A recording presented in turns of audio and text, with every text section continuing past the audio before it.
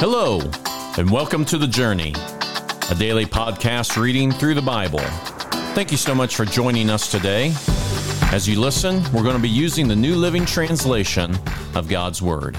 Let's start today's reading. Today we finish the book of Galatians by reading chapters 4 through 6. Think of it this way. If a father dies and leaves an inheritance for his young children, those children are not much better off than slaves until they grow up, even though they actually own everything their father had.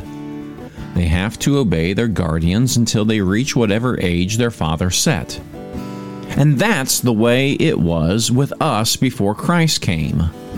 We were like children. We were slaves to the basic spiritual principles of this world. But when the right time came, God sent His Son, born of a woman, subject to the law. God sent Him to buy freedom for us who were slaves to the law, so that He could adopt us as His very own children. And because we are His children, God has sent the Spirit of His Son into our hearts, prompting us to call out, "Abba, Father." Now you are no longer a slave, but God's own child. And since you are His child, God has made you His heir.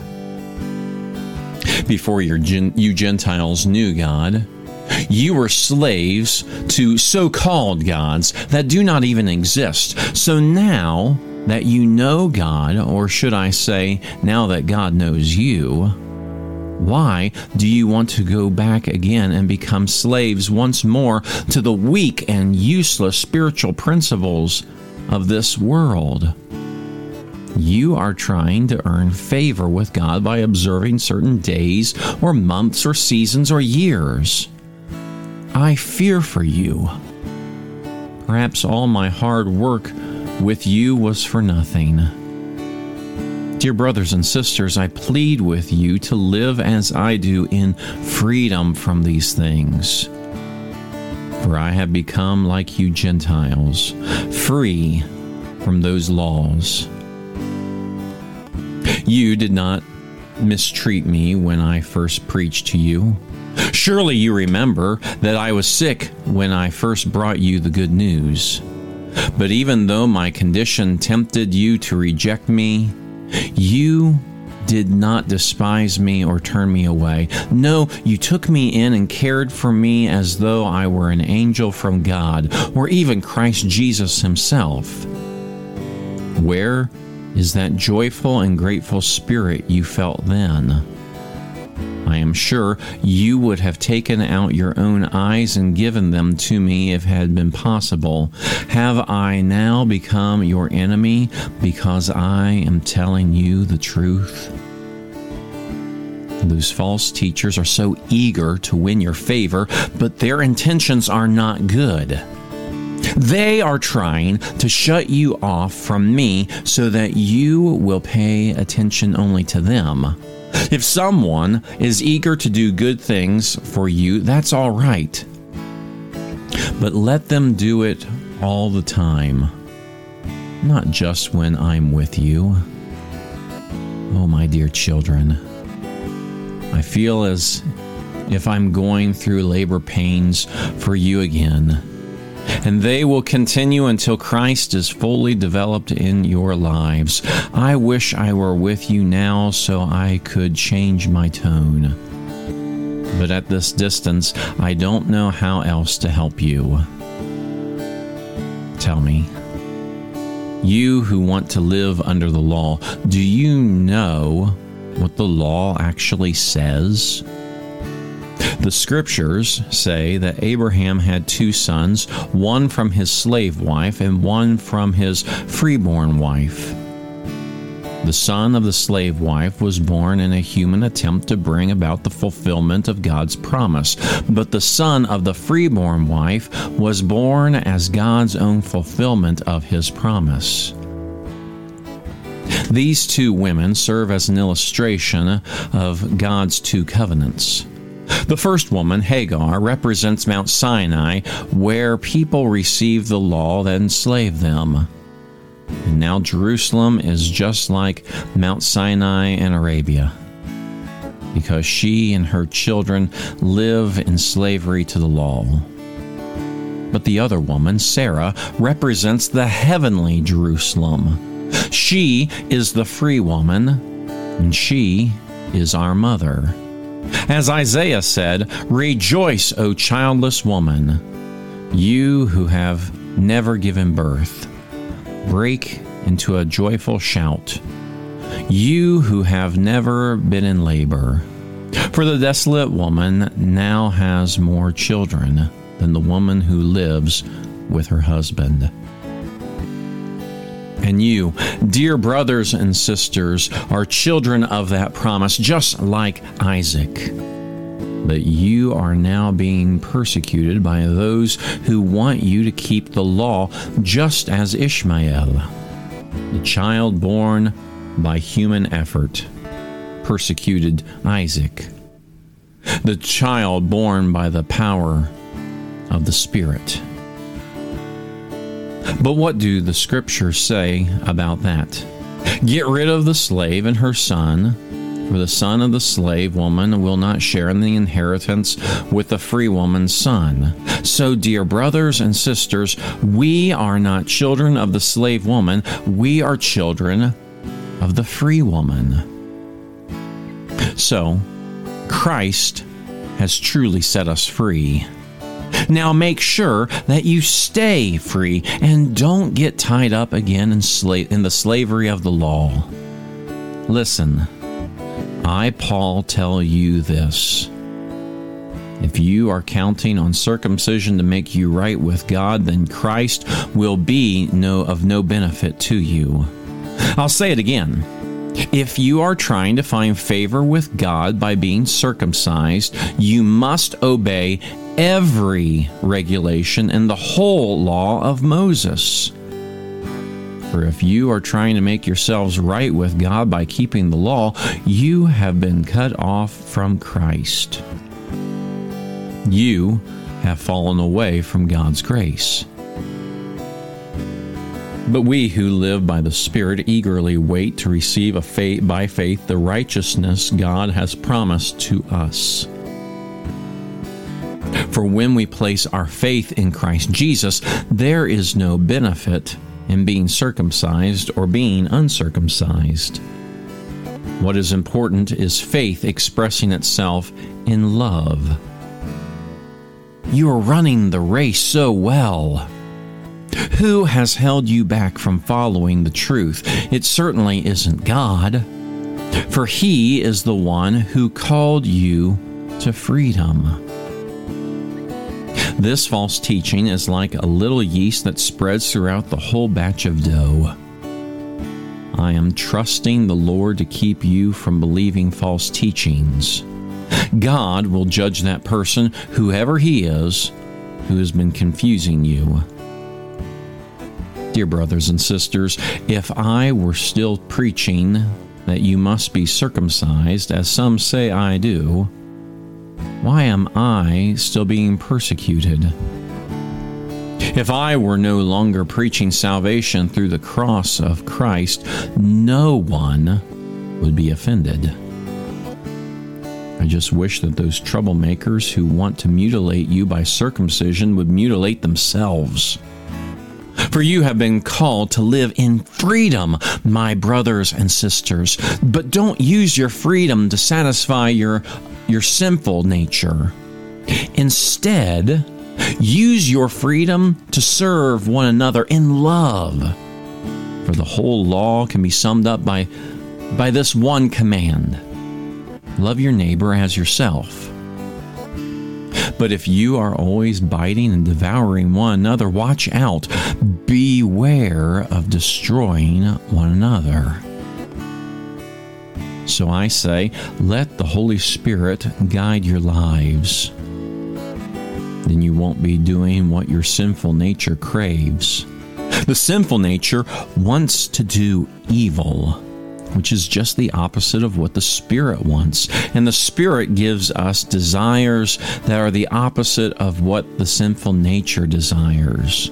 These two forces are constantly fighting each other, so you are not free to carry out your good intentions. But when you are directed by the Spirit, you are not under obligation to the law of Moses. When you follow the desires of your sinful nature, the results are very clear. Sexual immorality, impurity, lustful pleasures, idolatry, sorcery, hostility, quarreling, jealousy, outbursts of anger, selfish ambition, dissension, division, envy, drunkenness, wild parties, and other sins like these. Let me tell you again, as I have before, that anyone living that sort of life will not inherit the kingdom of God. But the Holy Spirit produces this kind of fruit in our lives: love, joy, peace, patience, kindness, goodness, faithfulness, gentleness, and self-control. There is no law against these things. Those who belong to Christ Jesus have nailed the passions and desires of their sinful nature to His cross and crucified them there. Since we are living by the Spirit, let us follow the Spirit's leading in every part of our lives. Let us not become conceited or provoke one another, or be jealous of one another. Dear brothers and sisters, if another believer is overcome by some sin, you who are godly should gently and humbly help that person back onto the right path. Be careful not to fall into the same temptation yourself. Share each other's burdens, and in this way obey the law of Christ. If you think you are too important to help someone, you are only fooling yourself. You are not that important. Pay careful attention to your own work, for then you will get the satisfaction of a job well done, and you won't need to compare yourself to anyone else. For we are each responsible for our own conduct. Those who taught the Word of God should provide for their teachers, sharing all good things with them. Don't be misled. You cannot mock the justice of God. You will always harvest what you plant.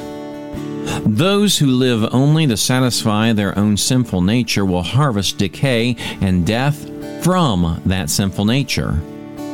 But those who live to please the Spirit will harvest everlasting life from the Spirit.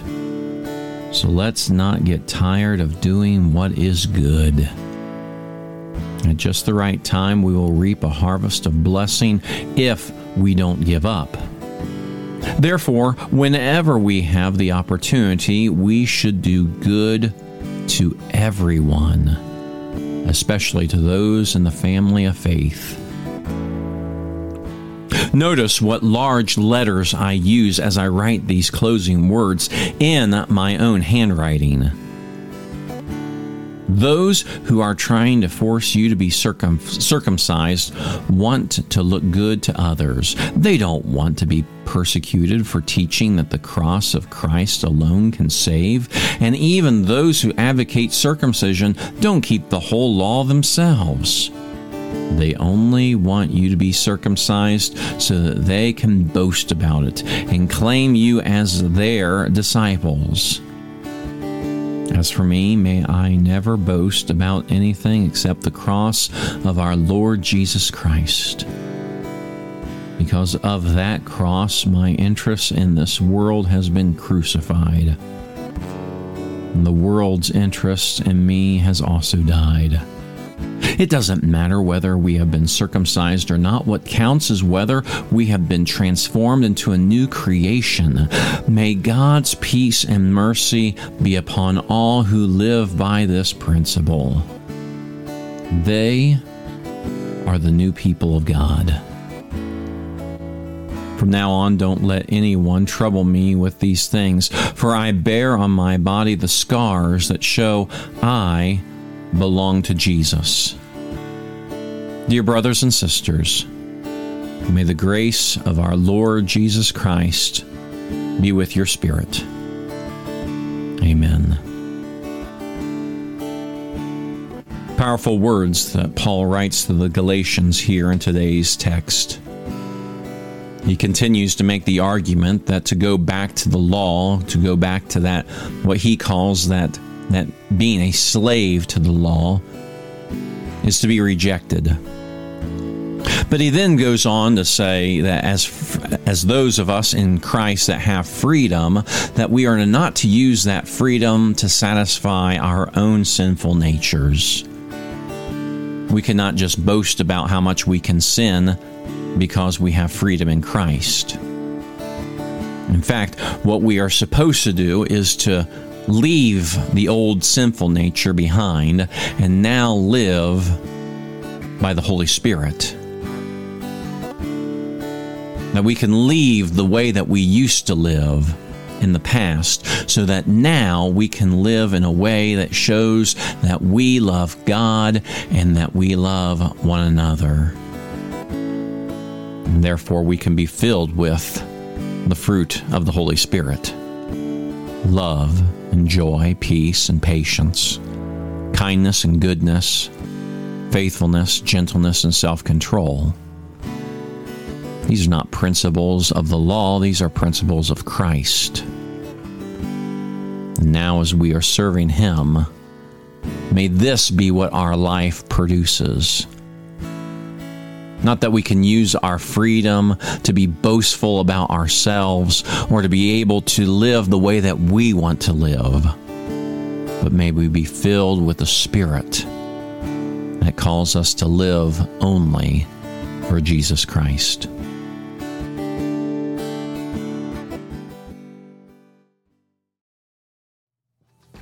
Thank you again for joining us for the journey. Please be sure to share this podcast. Today's reading was from the New Living Translation of the Holy Bible and used with permission. Have a blessed day, and we hope that you'll join us again tomorrow.